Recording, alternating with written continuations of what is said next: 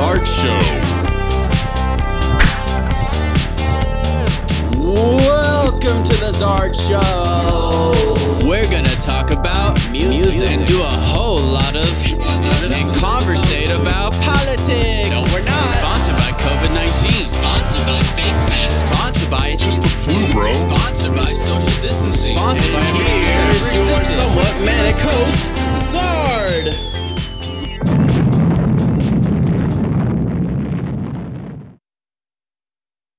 Get this going. All right, everybody, welcome to the Art Show. I got my second guest, the drummer from OK Go, a little band. You might know them. They have over 500 million streams on YouTube and other platforms combined. He's a really cool guest. So welcome my guest, Dan Konopka. Am I saying that right? Nice to meet you guys. Thanks for having me, Charles. Oh, no worry, man. This is going out to 40 people at least. So this is gonna be one of your biggest interviews, you know? So no pressure. So I just want to talk about, let's go back to the beginning for Mr. Dan. All right. So what got you interested in music? You mean really the beginning? Yeah. Why did you choose drums? Because you could have picked any instrument. Yeah. No, I totally could have. In fact, I did actually play a different instrument before I started the drums. I played the double bass for my elementary school orchestra. And the reason I got into that was because my oldest brother, he's about 7 years older than me. He played violin and viola in the orchestra.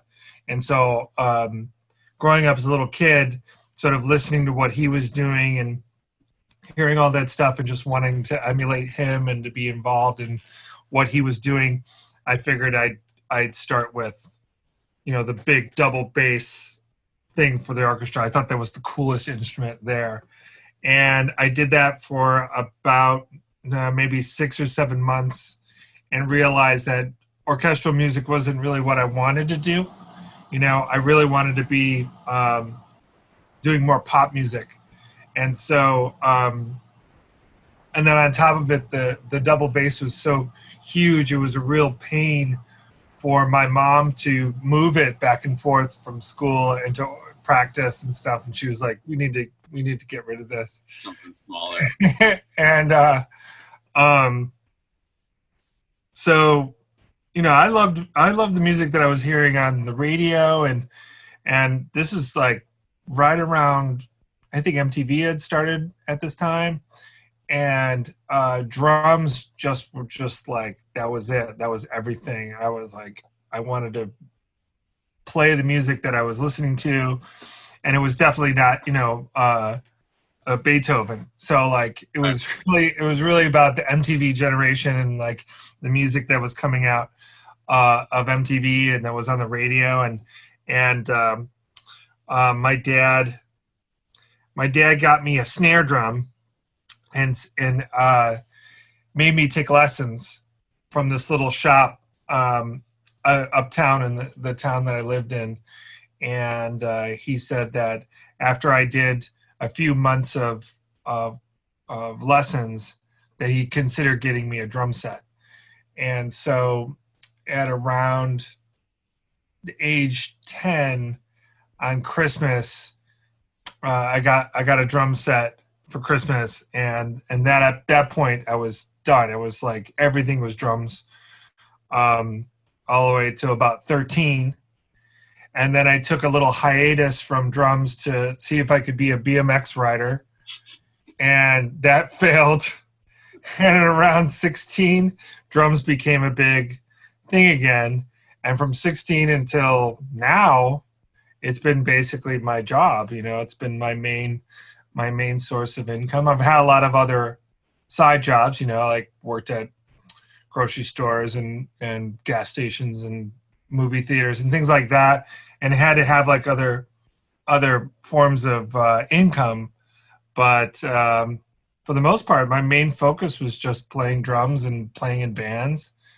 And then around 1998, the band OK Go started. And we kind of knew right then that there was a real possibility that there could be a future in that. And that's I was bartending at the time, Oh yeah. and Let's take it and back because I'm a vivid researcher. So your Wikipedia page doesn't say "Okay, go." It says Stanley's Joyful Noise. oh yeah, yeah, yeah, oh yeah. Well, that was a real band. That was actually a band that was better than OK Go. Three of the original members of OK Go were in that band. Were that band, and they were fierce. It was like, imagine Stanley's Joyful Noise was like a combination of Metallica, Prince, and the Pixies, and Right. we were so young and had so much energy, and those those shows and those recordings were just crazy good. But we never really got outside of Chicago. We were kind of stuck in the same couple clubs. And when when Stanley's Joyful Noise ended, Damien Kulash, the lead singer of OK Go, had finished school and come to Chicago, and we started OK Go then. Right. So you knew the bassist, right, Tim?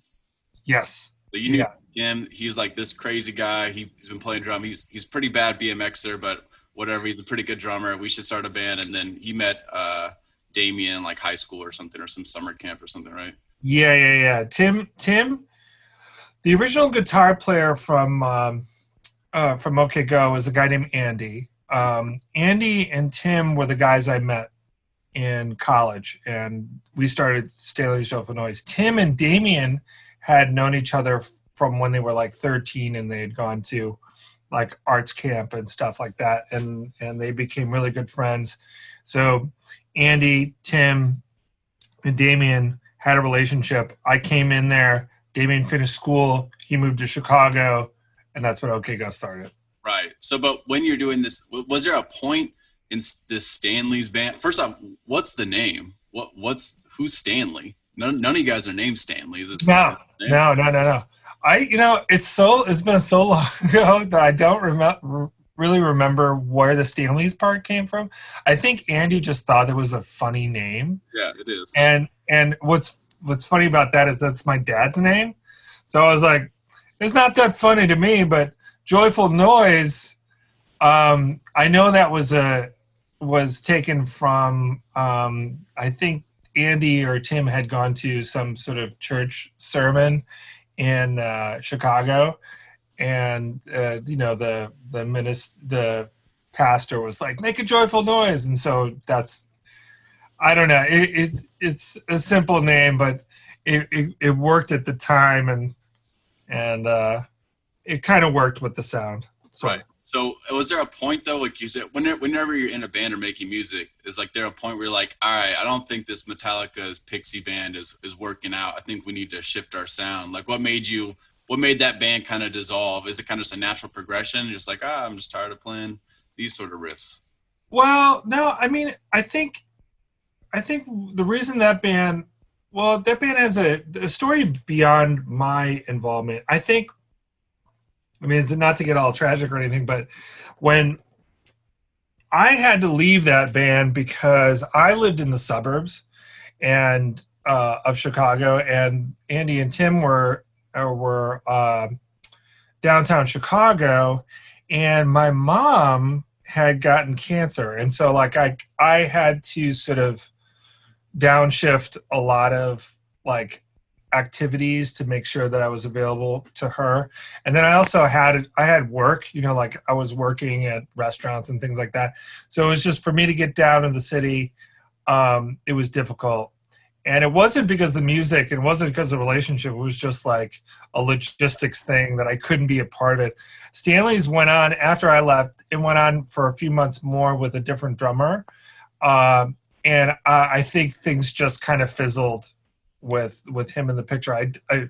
I know that we're still really tight with Joe. He's a really good friend.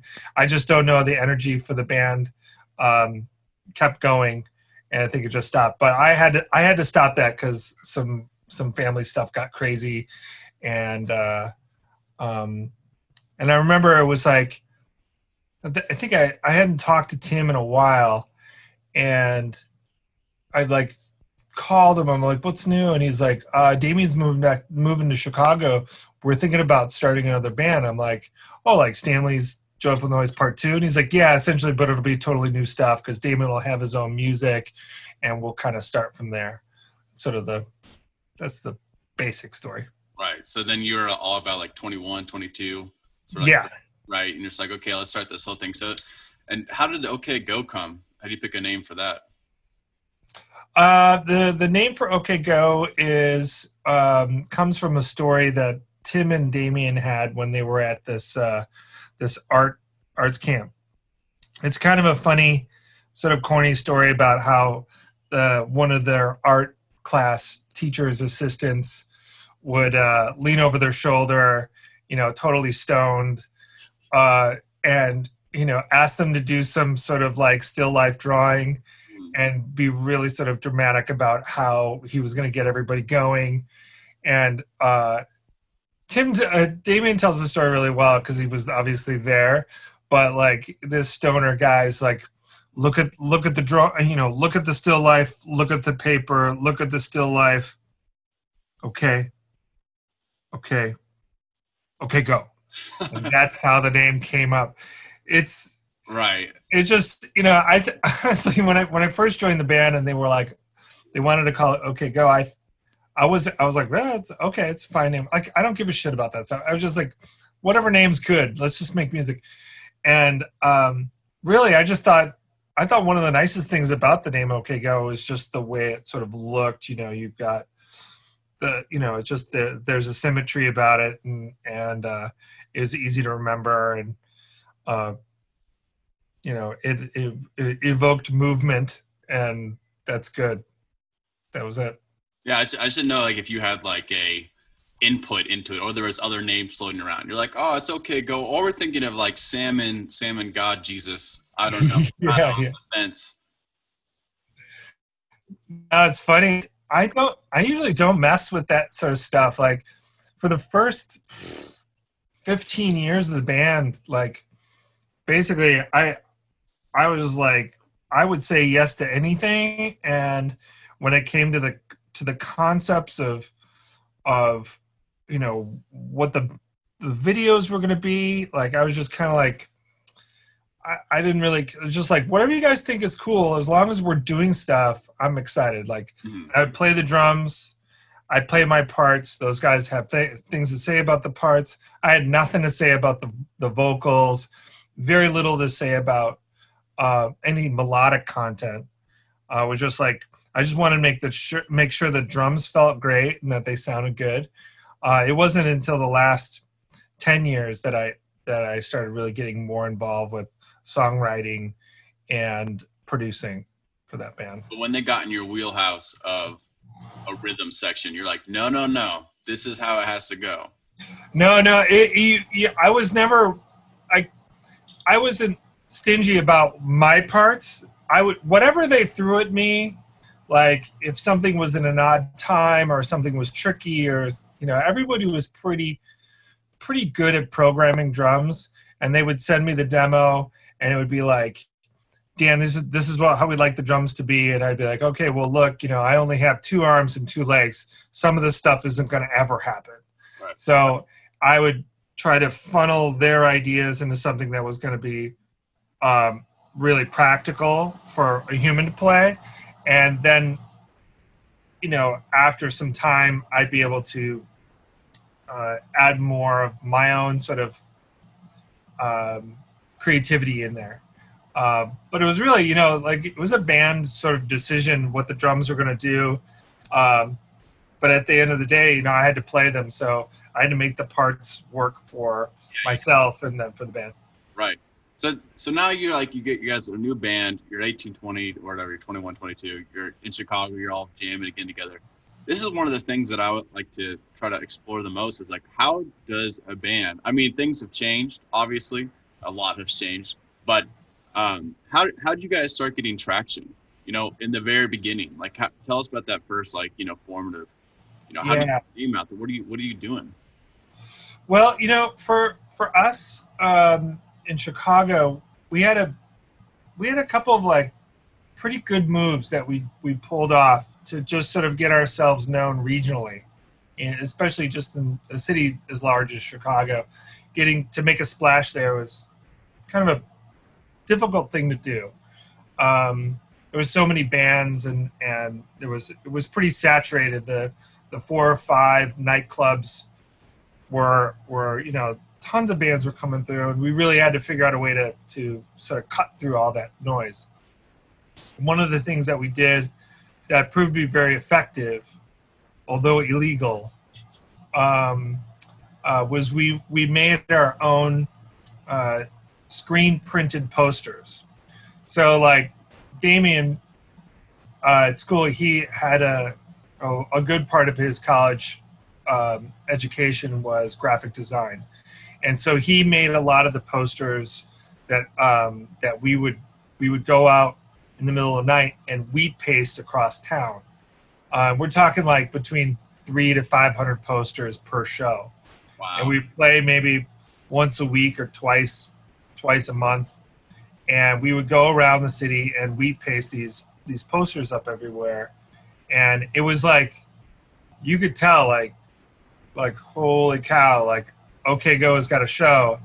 And if we were playing at the Metro, we'd put up 500 posters, all where like near the subway tracks and the elevated train tracks, like anywhere we knew hipsters were going to be, there was posters there. And we're talking lots, like a professionally done postering thing that we would do for the show. Set up? Were you guys like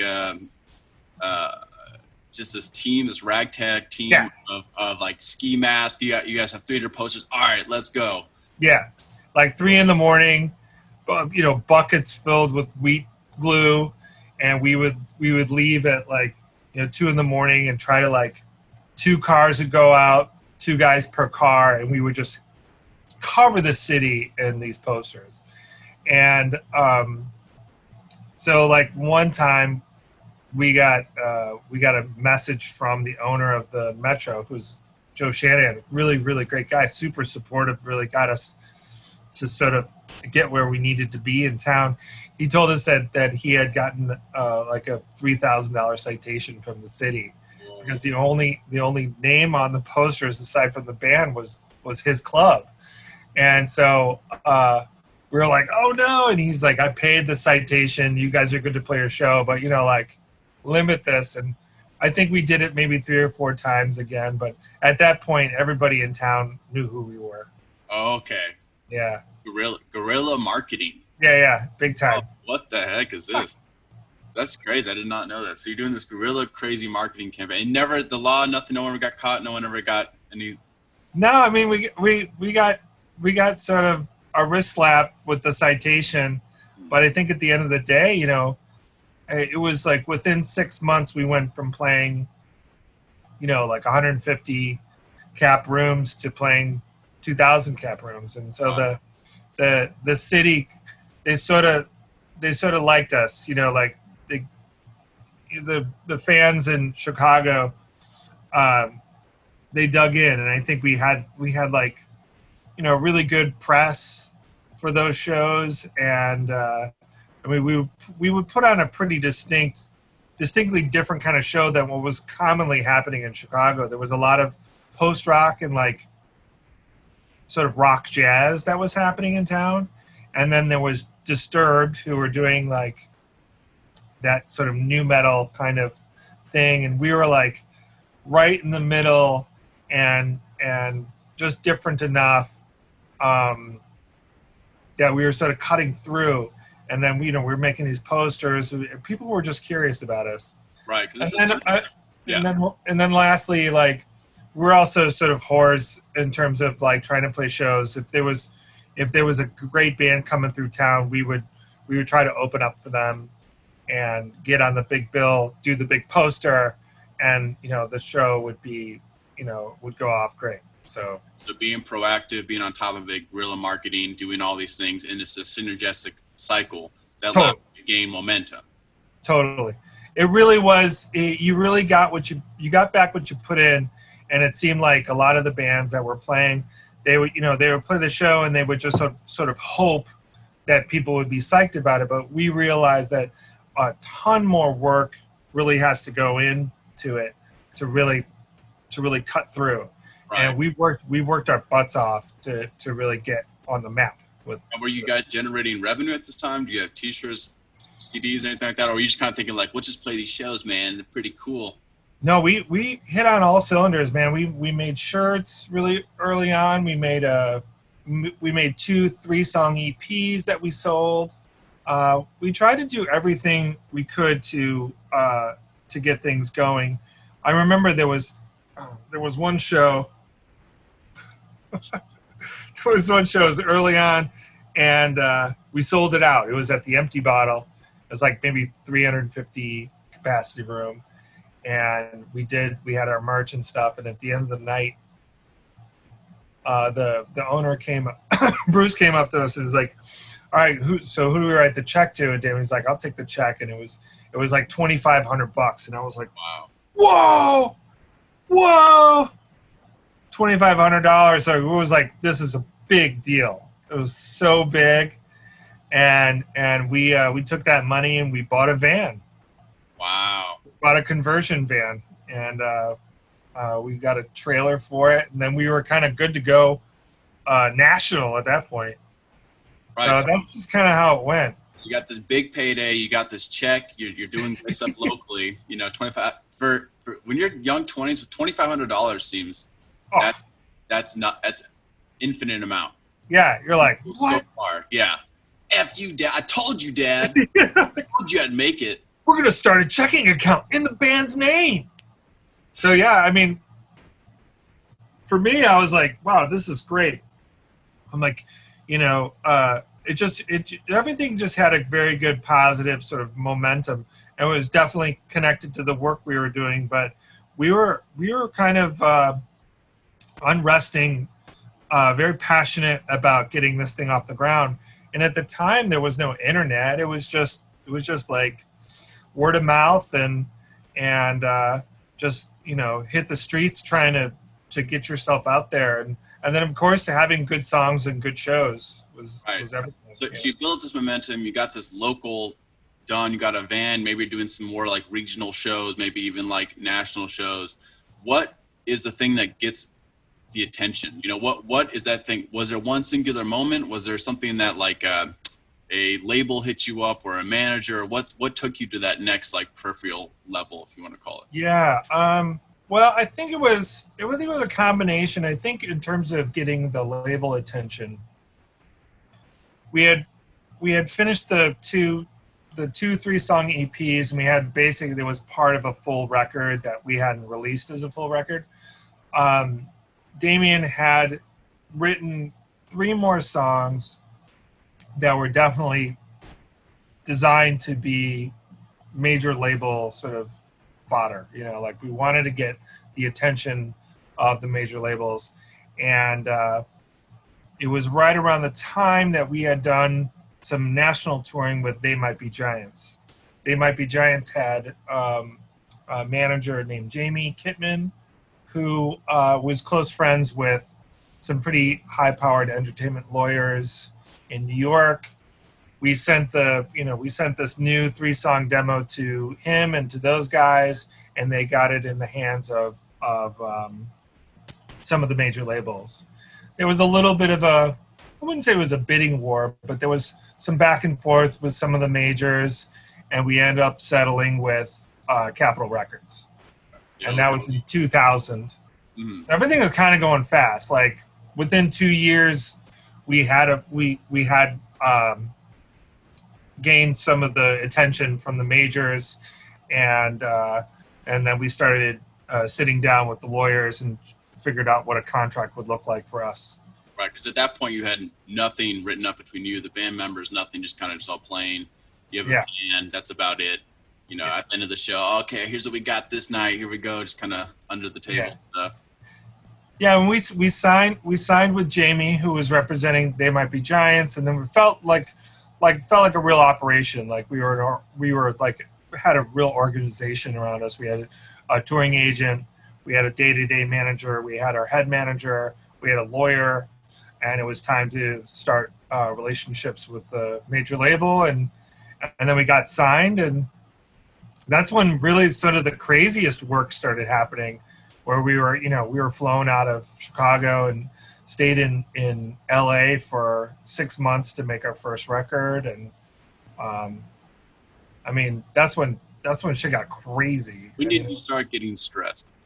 Yeah, that's when there's real stress. It was all fun up until that point, and then it got real serious because, you started, the record contract was huge. I mean, even today's standards, it was a massive record contract. It was, 7 figures or Wow. 6 figures at least, and we had to make a music video, and so we had to talk to real video directors and things like that, and photo shoots. And This is like the beginning, like 2003, right? This is still like you guys are just kind of percolating, right? You got this stuff. And did it feel like before you got that record deal, did it feel like you could feel something coming, like when these people were kind of bidding, or was this kind of like a surreal moment at that point? You're like, whoa, this is like we were just playing, and now we're talking to who? We're going really. Yeah. Like you wake up in LA, you're like, I'm really in LA. Yeah, no, for sure.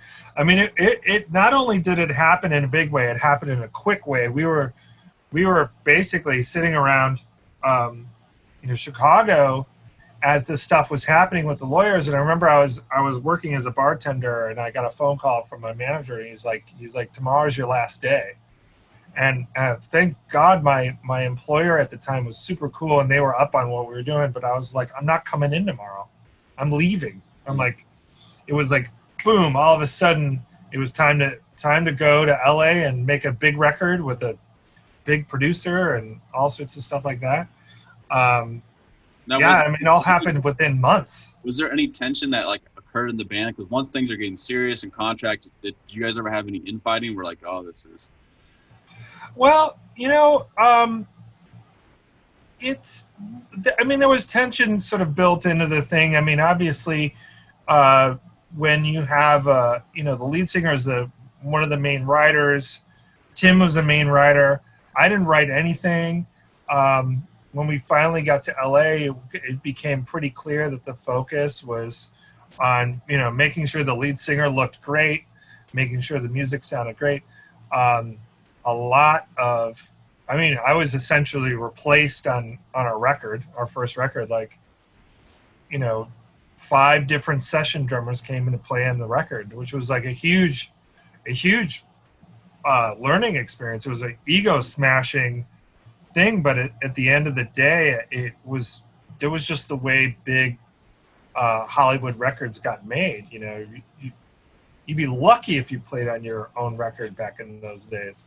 Wow. And so yeah, it was tough. I mean, it was tough. I mean, in terms of we're smart enough to know that there's a lot more to the way bands got paid and the way things really ought to run. I don't think young bands really know right away, like who owns publishing, who owns the rights to these songs. If just because you play it on the song, it doesn't mean that you're entitled to royalties. Yeah. So we made a lot of smart internal band agreements that basically protected the non-writer and fairly compensated the writer. But we made sure that everybody got taken care of. You hear terrible stories about big bands with drummers that are, they don't get a slice of that publishing pie, the writer's share, and we sort of knew that going in, and so we made Awesome. We made good calls about that stuff. Are you guys on ASCAP or BMI? We're BMI. Oh, okay. Good man. Yeah. So now, like, you don't really find success right away. Once the first record's done, you don't really find success right away, do you? Oh, not in our case. I mean, we had put out this first record, and there was all these radio promotion plans to make sure that we got played all over the country and things like that. And the very first video that we made for our first single cost, I think, $400,000. Wow. And it never even made it to MTV. and things like that happen. You know, you're just like, you you do the best you can, and then there's a lot of art by committee, and things get adjusted and cleaned and fixed, and then it goes out to the public, and you can just hope that things resonate.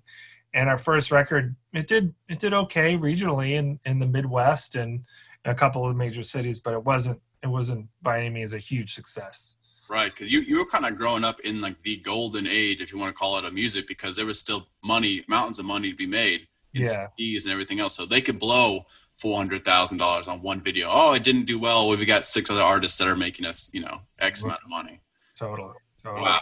Okay, so you're struggling for a while. I think it was like a couple of years. And was that kind of like a little bit disheartening for you? Because you're like, here you are, you're in LA. Oh, now I'm Mr. Big Shot. I got, we got this label deal. And then you're like, here we go. And everyone's just like, oh, well, sold like 1,000 copies. I mean. Well, we did okay. We had a pretty good first year of touring on that record. When it came to following up the first single, that didn't work out great. I think we started to feel a little bit concerned about what was going on professionally, after, maybe a year and a half after that record came out. And, but again, like I can only speak for myself. I was just psyched to have a job. I was psyched to be able to go all over the world. At that point we had been to England and Japan, and those things that was everything. I was like, I made $1,000 a month for 10 years, and I made my ends meet, and it was really just about having this cool life experience, and it was okay. When it came time to make the second record, that was more of like, okay, we had to make more strategic minded decisions about who we were going to work with, where we were going to do it, make sure that it was all going to be internal in terms of the creativity and the production of the album. And so we went and made that second record in Malmo, Sweden, which was, you couldn't be any further away from LA. And we worked with a producer that was like, he didn't work like an LA producer, and that suited us just fine. Yeah, why? That's the question I've had since the beginning of just doing some research. Why the hell were you guys in Malmo? What the hell? Well, is it just one guy you met? He's like, oh, I've come to Malmo. Well, it was a producer that had worked with a few bands that we really liked. We loved the Cardigans. Oh shoot, I'm forgetting his name. Oh shit. It'll come to me. But he worked with the Cardigans. He worked with Franz Ferdinand. He had a really good track record, like legit hits under his belt. He had a tiny little studio in Malmo. We knew that we weren't going to have any A&R folk coming down on us over there. And we went there and we knocked out our second record in, I think, 60 days, which was great. We tracked everything without a click. We just played as a band in a room, and we just went for a vibe and energy, and it turned out great. Let's go. Did you guys take the train over to Copenhagen? Yeah. Yeah. Oh yeah. Okay. Go to Copenhagen. Nothing to do in Malmo. You got to work over there. You can have Copenhagen. Okay, so you do this, you put out the second album, but the thing that kind of turns it around is when I really think of OK Go, I think it's really like the first. I mean, MTV is obviously the product of music videos that were taken up, but it's really like the first internet music visual band that I can really think of. And you guys focus so much on visual. The music's great, it's top notch, but I think what people know from just like a one-off, oh yeah, this is the visual band. So tell us about this video. It's called Here It Goes Again. You might know about it. I'm gonna share it on this other screen. But when did this, because this is the thing that really set the internet on fire and kind of made you guys pop off. This is Dan over here on the side. He's the one who's clapping.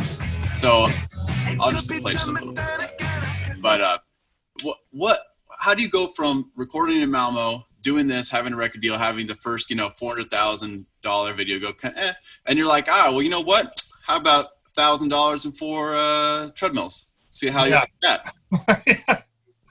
Well, I mean, the public knows that was how the sort of ice was broken officially, in the major way for us. But we had done over the years. I mean, Tim and Damien had always been doing creative sort of art pieces all along, and we had made a bunch of different, like just sort of for ourselves, kind of visual things that incorporated the music. And we had done a video for a song off of that record. We had heard that Michel Gondry wanted to make a music video for Kanye West, actually, and it was a choreographed video treatment, and so we videotaped ourselves doing a dance in the backyard of Damien's house. This is before the treadmill video. And it's really goofy and charming, and we didn't do it for the world to see it. We did it as an audition tape, and it had gotten leaked onto the internet by friends, and we knew, like it was getting shared a lot. It was getting shared more than anything we had done previously. More spins on iMovie or whatever it was, that Go Movie or whatever people were watching, YouTube like content back then. And so we knew that, when we make the things that we really like and we make them in earnest and with a genuine and authentic spirit, it seems to always resonate better and resonate more clearly with the fans they're going to enjoy what we do. And so knowing that Damien's sister, who's an ex-ballroom dancer and a choreographer, had an idea for us to do a choreographed routine on treadmills. And so we went down to Orlando where she lived and bought these treadmills and just put our like nerd thinking caps on and tried to figure out something that was going to be entertaining, it was going to be cheap to make, and was going to really be the type of stuff that we like. And I remember making it and coming home. At that time, I moved to New York, and I came back home, and I had the treadmill video on a VHS tape, and I showed it to my girlfriend at the time, and I'm like, "What do you think of this?" She's like, "I don't know. Who knows? Like, you guys make weird shit. Like, this is about as weird as it gets. We'll just see what happens." And it was right around the time YouTube was coming up. And so it had been seeded to YouTube and became like this first rock band viral video. And I think at the time, MTV was still playing videos, and they were it was a story, it was like we got on USA Today because we were making, something we did that was so quirky and fun, was getting a lot of attention. And so MTV had us come to the VMAs that year, and we performed it live, the treadmill video on the VMAs, which was to this day probably still the most horrifying experience I've ever had in my life. Really, really scary, the most nervous I've ever been. But we did it on that show, and nobody bid it. And shortly after that, we were nominated for a Grammy, and we won the Grammy for Best Video that year. So these things all happened. It was like, make the video, put it on YouTube, MTV, boom, Grammy, and then it was like, you're the video guys, you're the video band. Like within a year and a half, all this stuff had gone down, even less time. That's what I think is really funny, though, just how the landscape has changed of content, because I feel like what you guys did, if it was released today, would be like maybe a 15-second or 30-second TikTok video that would get 100,000 likes, and that's it. Next thing, this kind of early petri dish of internet culture is just took off. And that's why it's crazy, because this is like, I guess, one of the thing that took you from like underground mid range to like this. And tell me about that freaking whirlwind, because your life changed within like someone hit upload. I don't know who did one of you guys like locally just upload the video? Was it like Damien who's like, yeah, I'll put it up? I think it was. I don't think the label was very psyched about it. I think they were like, I'm kind sure of like, not. They're like, what is they're this? like, no, not this isn't. This isn't going to work out. I mean, there's some quotes I can't remember. It's a long time ago, but there was some people at the label that said funny things like, if this ever sees the light of day, we're sunk. OK Go's over.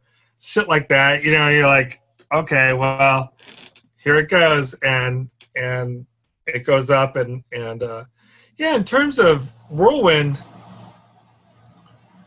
I mean, it's funny. Like being on tour is a whirlwind. I mean, just being like in a van or on a tour bus 9 months of the year, you have no like real relationships with people at home anymore.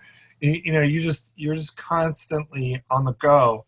So it's just like different, more interesting, more comfortable levels of doing the same shit. You know, you're just like, okay, instead of staying in, you know, I think we were in Germany when the Grammy thing, like we had to fly home from Germany to go to the Grammy Awards and then fly back.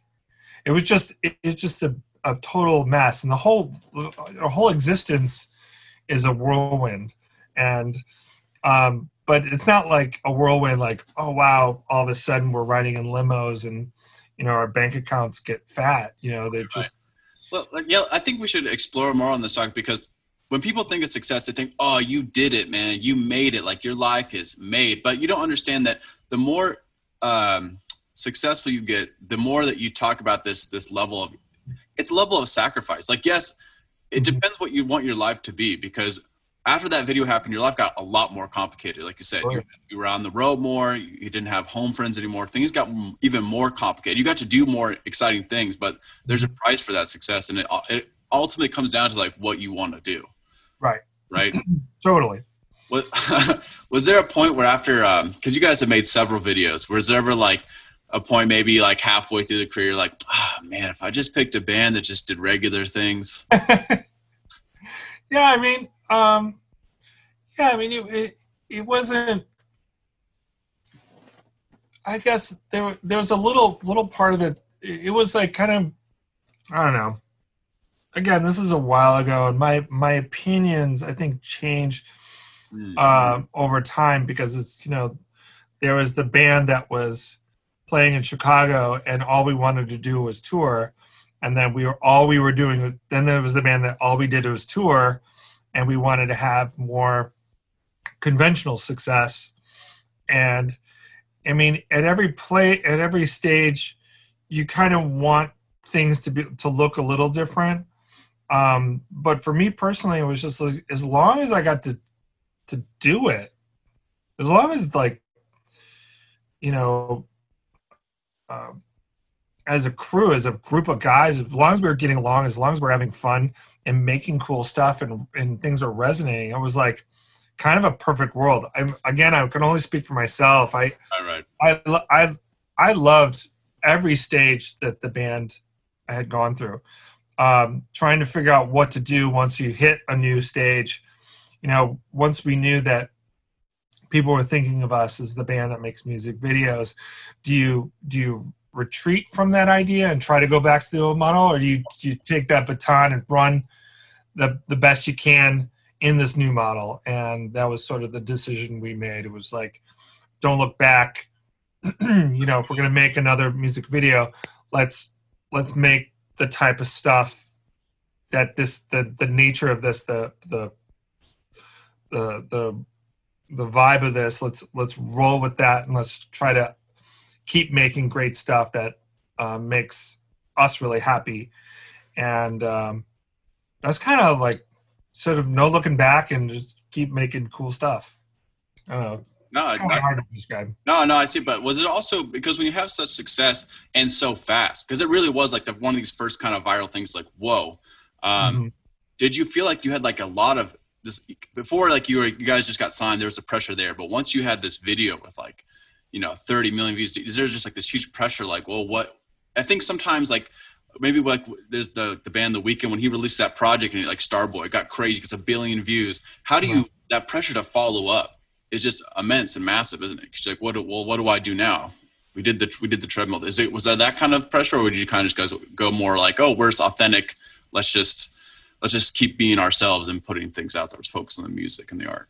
Yeah, well, it was pretty much the latter. I mean, I don't think we would, in terms of scope, it wasn't like, it was like there was a hope that every video would be better than the next conceptually. We just always wanted to make something more interesting to ourselves. I don't think we really got too far into the weeds about like, oh, we need to rack our brains, and this has got to be another, this has got to be something better than the last. It was just like, it ended up being a nice continuation of the spirit of where we're coming from.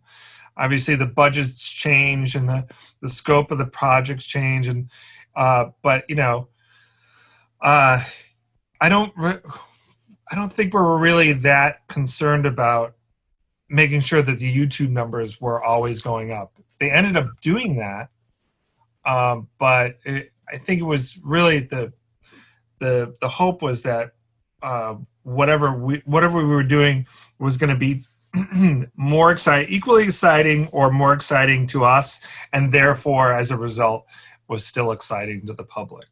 So speaking about budgets, there was this other video, which I'll share a little bit too, is this one. So when you did this Needing Getting video, crazy video, by the way, if no one's ever seen it, definitely check it out. How does someone, I'll get a little further in the video as you get past it, but once you start really going, who is paying for this? What label is like, all right, we got to get all these pianos out here? How many times did you guys rehearse this? Give me more of the logistics of something like that. Well, I mean, that was right around the time that we split relations with the label, and we started making we were starting to make relationships with corporate sponsors that were totally not in the music industry, and we were making OK Go music videos that were part and parcel, kind of like advertisements for the sponsors, and that's a Chevy paid for spot, and they used a portion of that in a Super Bowl commercial, and so it was incredibly freeing to leave the normal major label confines and work with was that the company. Or was that just a split? I mean, between the label? Yeah, was it a break? Pretty amicable. I mean, okay. There's a lot of details of what, when you're the YouTube band star and the label hadn't quite figured out a way to monetize all those views. I think it was pretty easy math for them to say, hey, well, maybe you guys should go do this on your own. This isn't working out for us the way we want to. I mean, we were very visible, and we had a lot of eyeballs on us, but I don't think the label was making the type of money that they could be making from a band like us now. You know what I mean? So like we split from that label, and the timeline of all this is more in depth and detail, but we left that label, and we were able to create relationships with partners that were excited about letting us chase, our artistic, ambitions with them sort of as the sponsor of it. And so that's how the business model kept going after we left Capitol Records. That was 2010. You guys did your own label, your own music for yourself. Yeah. And so that's the thing is a lot of people think a label deal is awesome. It's amazing. And it is freeing, especially when you first get started. The money is a freedom, but the label life is not a great life. I mean, there's some benefits. There's obviously, but it really stifles creativity and freedom a lot of the times, doesn't it? Yeah, I mean, I think it depends on who you're talking to. I mean, for us, it was, I think we, hindsight's 2020. Like, I don't think we'd be where we're at today without the label. We're definitely grateful to the support and help. I think there was moments when we felt like they could have stuck by us a little bit more carefully. But at the end of the day, like I think we shared in the lift to get the band up and going into people's lives and stuff. I mean, we've been nominated for 2 Grammys since, and we haven't won. And I think that's largely due to the fact that we don't have a label supporting us. We were nominated, which is fantastic. But without having that machine there to help you, political. Oh yeah, no, I mean, these guys are really great. You should definitely, this be a category for your nomination. That's how it really goes. Right. Yeah. You've lived in LA, California for a while now. It's a lot of one-to-one connections. Yeah. So I'm grateful for our time with Capitol, but when we left and we were able to sort of drive our ship the way we wanted to in terms of our business model, it ended up being really, really a good move for us. We were able to make exactly the type of art we wanted to do, and the conversations about the way it was going to look or how it was going to come off wasn't between us and our A&R guy or the president of the label. It was us and the CEO of Chevy, and those and the ad agencies that work with those companies. Now, was a band that was going out and getting these sponsorships now that you're on your own, or did you hire someone? Was it like your manager, or was it who was putting these deals together? It was pretty much internal band stuff, and the manager was involved, and the deal points would have to go through a manager and stuff like that. But I think there was a good period of time where the ad agencies that represented these companies would come to us and they say, we have Kraft Cheese has a new macaroni cheese noodle, and what do you guys think about making a video with that? And that's just a phony example, but that's kind of like people started approaching us, and like the video, I don't know if you were going to get to it, but there's a video we did in Zero Gravity. That of course. Now for me, I'm a space enthusiast. That is my favorite video. There is the funniest thing. But there's this funny moment on this one right here where everyone just sees the video, but this is like behind the scenes one.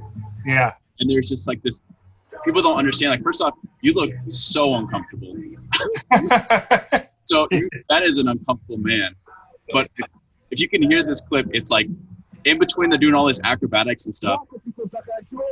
You hear there's like this like crazy.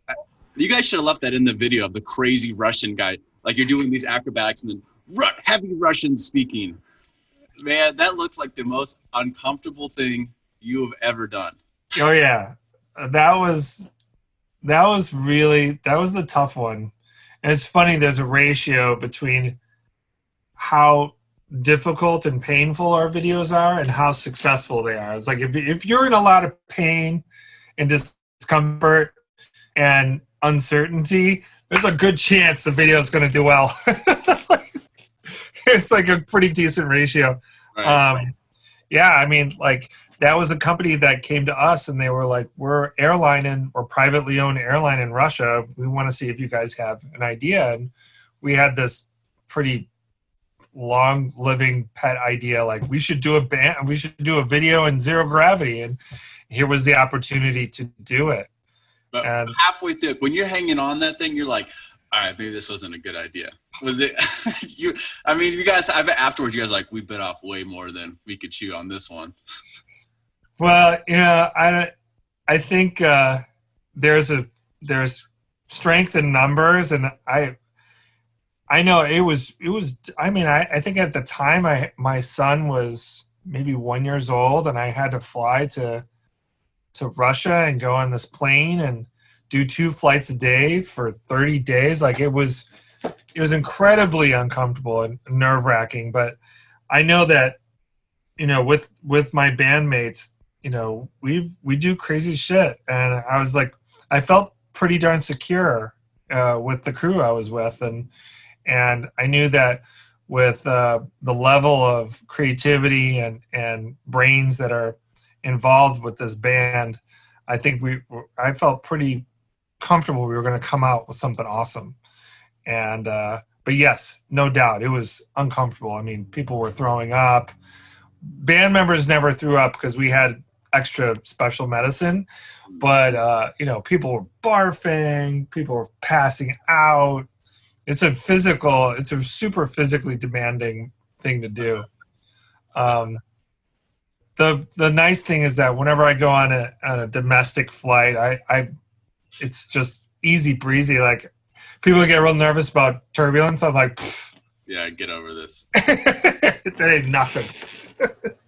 Now, was there any ever mishaps or on you guys have done so many videos. You got this Rube Gore, this I forget the Goldberg, Goldberg machine and all. Were there any every mishaps or misaccidents or any during these whole filming, these choreographies? You're like, or was there ever an idea we just can't do this one? Honestly, we got to stop this production. This is just crazy. Well, there was there was never any mishaps, but there'd be off camera things where you'd be like, oh man, we bit off more than we can chew. I mean, obviously the zero gravity one was nerve wracking, and there was things that you couldn't, I mean, we didn't know, none of us knew Russian, so the language barrier was tough. But when we did a music video with dogs, and we were there was probably a dozen dogs in our video, and the dogs dogs were good for X amount of hours of shooting in the day, but if a dog slipped or whatever, that was no dog got hurt in our video. But I mean, it was definitely we had the trainers of the dogs, and if a dog just decided he didn't want to shoot anymore, you're kind of screwed. You'd be like, what? Come back tomorrow and do it again.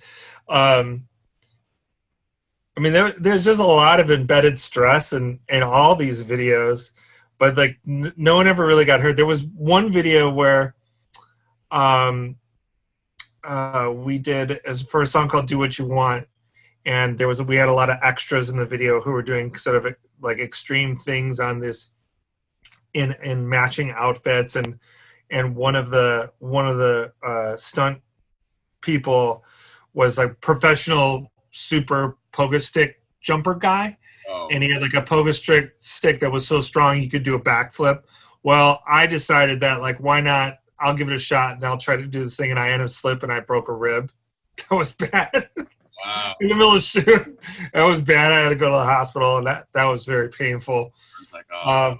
But I'd have to talk to the other guys to figure out what other crazy mishaps happened. Not too many come to mind.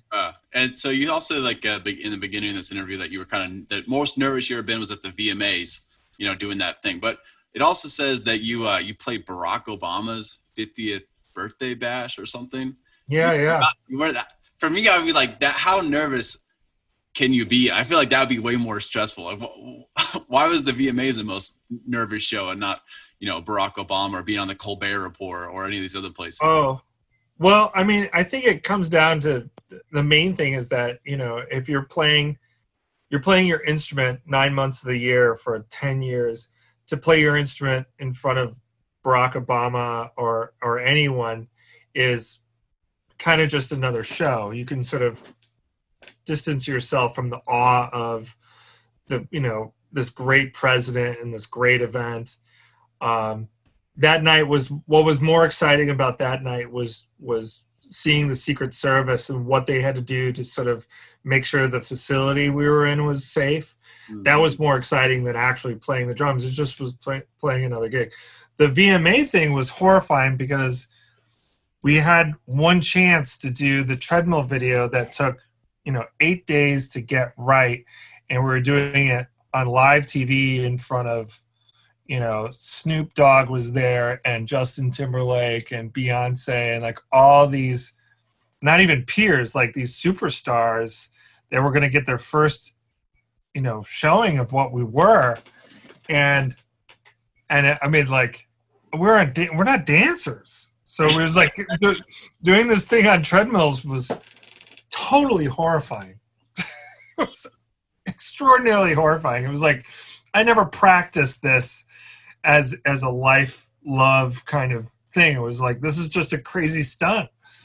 And so yeah, that was still more nerve-wracking than the Barack Obama birthday party by far. Has there ever been any drawbacks with fame or any crazy fan stories, or people just not leaving you alone? You got any of those horror stories, the unseen parts of being a band and having to deal with this shit? Not really. I mean, I've been relatively quiet. I don't do a lot of the interviews. Like, this is maybe one of 50 interviews that I've done in the last 10 years. I mean, I just don't get interviewed very often, so I don't get stopped at the airport or anything like that. Tim and Damien, because they're much more visible characters in the band, their privacy is sort of infringed upon a little bit, but I'm able to sort of go under the radar. Okay. Which I'm grateful for. I kind of knew that it would be better to be like more of like mysterious character. Right. You get to experience everything. You get benefits, but you don't have to deal with the, oh man. That's right. So like, I wouldn't say that fame has ever manifested in anything negative for me. I think some people think that we make a lot more money than we do. And they think that I live in some, palatial place in the Hollywood Hills, and it's not the case. I mean, it's just money just doesn't work like that. But that famous thing is, it doesn't match the reality of it, of the finances and stuff. I mean, it's very, fame is funky, and I don't really care much about it. I don't think of myself as famous, and if we are famous, big deal. Like, right. I just want to make cool stuff. Music and the authenticity and following your creativity. That's why you did it. You didn't start drumming when you were 10 years old because you're like, oh, I want to be famous one day. I mean, some people do, but right. So take us to like current day. What is the band doing to try to stay relevant? What are you guys pursuing? And how do you guys all talk? I mean, you're a band of 40-year-old guys. How does a band of 40-year-old guys stay in touch, stay in communicate? You guys got a group chat. What are you guys doing? Well, right now in the COVID thing, it's like everybody else. We speak to each other, just like any other group of creatives. I mean, we get on Zoom calls and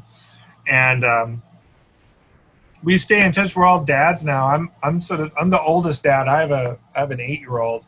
The other guys have kids under 3, and so they're in dad mode pretty big time. I don't really see or speak to them that much.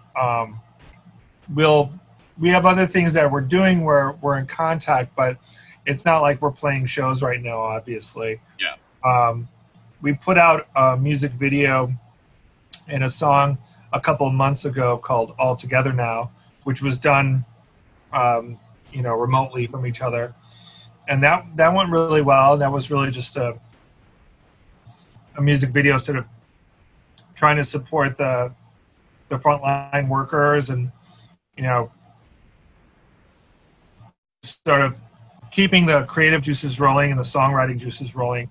And, but wasn't like sponsored by anybody. It was just something that we did. One of the things that happened that's really, really awesome and really, really close to our hearts is when the Rube Goldberg video came out, turned out a lot of educators around the world were using that video in their classrooms. And so I'd say about 2.5 years ago, we started working with some educators to sort of repurpose our music videos for teachers to use in the classroom. And so we started a new side project called OK Go Sandbox. And that is, we sort of like unpack our music videos to the parts that are useful for educators. And we talk about the science and math and things that happen in our videos that teachers can use in the classroom. And we sort of make new like video shorts talking about those things. And we have a educational packet that teachers can use. And that's okgosandbox.org. And you can check that out. And that seems to be a really good thing that sort of keeps us in the mind of younger folks. And when the teachers use it, part of it is showing our music videos. And so there's a lot of kids under the age of 10 that know OK Go that would probably never have heard of us. You're right. Before. Mine is like a meme of an image of a guy on a treadmill. And then it's like when the boys go out, and that's right. That's kind of all they know. But I think you've had an amazing career. That's basically is this culmination of you being a hustler, being a go-getter, taking the opportunities, running with the opportunities, and pushing forward and relying on your integrity and your creative juices. But the last kind of thing I want to talk about is like, how does this translate over your large success of music career and everything? What would you recommend for people coming to this current music scene? Like right now, they're the 14-year-olds out there. They're the young 21-year-olds starting their own band. How do they go forward? Because everything's changed. What would you recommend? Yeah. Man, it's funny. I'm asked that question a lot. And because, how you and I met was through Sound Better, which is basically my side hustle, which has become a main hustle of mixing and producing and playing drums on people's records and stuff. People ask me that question all the time. And I can't say that I totally understand what the skeleton key is for current day sort of success. I mean, you've got the TikTok, which I don't even know anything about. You have social media, which is totally didn't even come into the picture until way later for us. I think what seems to be the thing that matters the most is that there's two things. Number one, you got to keep constantly making things, keep constantly putting up content.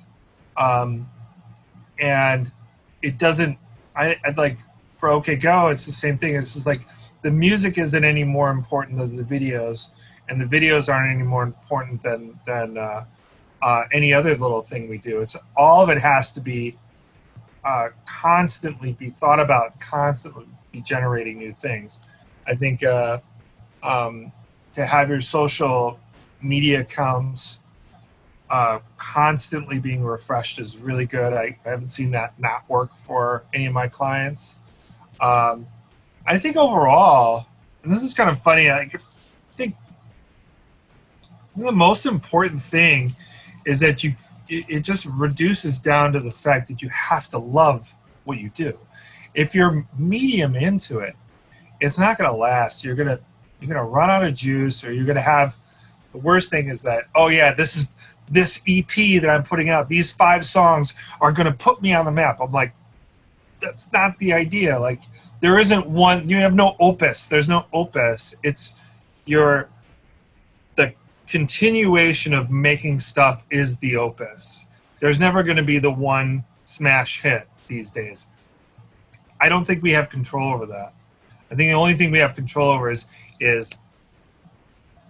just keep making stuff, and then ultimately just trying to have fun doing it. Like, if you're having fun and you love that process, you're going to be able, it'll be sustainable.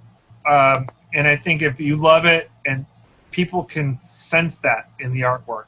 So I always tell folks is like, if you're sick in something, pause it, start something that you're excited about. Pick that thing back up if you really think it's exciting. If you really think you're going to have fun doing. The stuff you have fun with will cut through. If you're hating it or you're struggling, take a pause. Try something that's going to be exciting to you. I think those two things are the most important thing that I would tell anybody is just have fun, but keep making stuff. Just be prolific. Brilliant.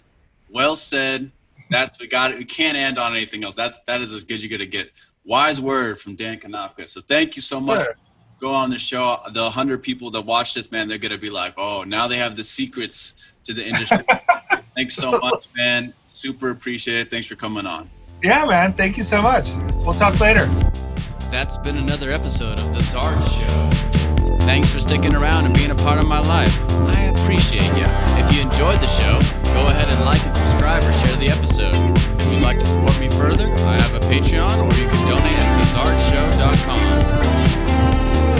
Remember to be kind, stay humble, and let your curiosity guide you to a better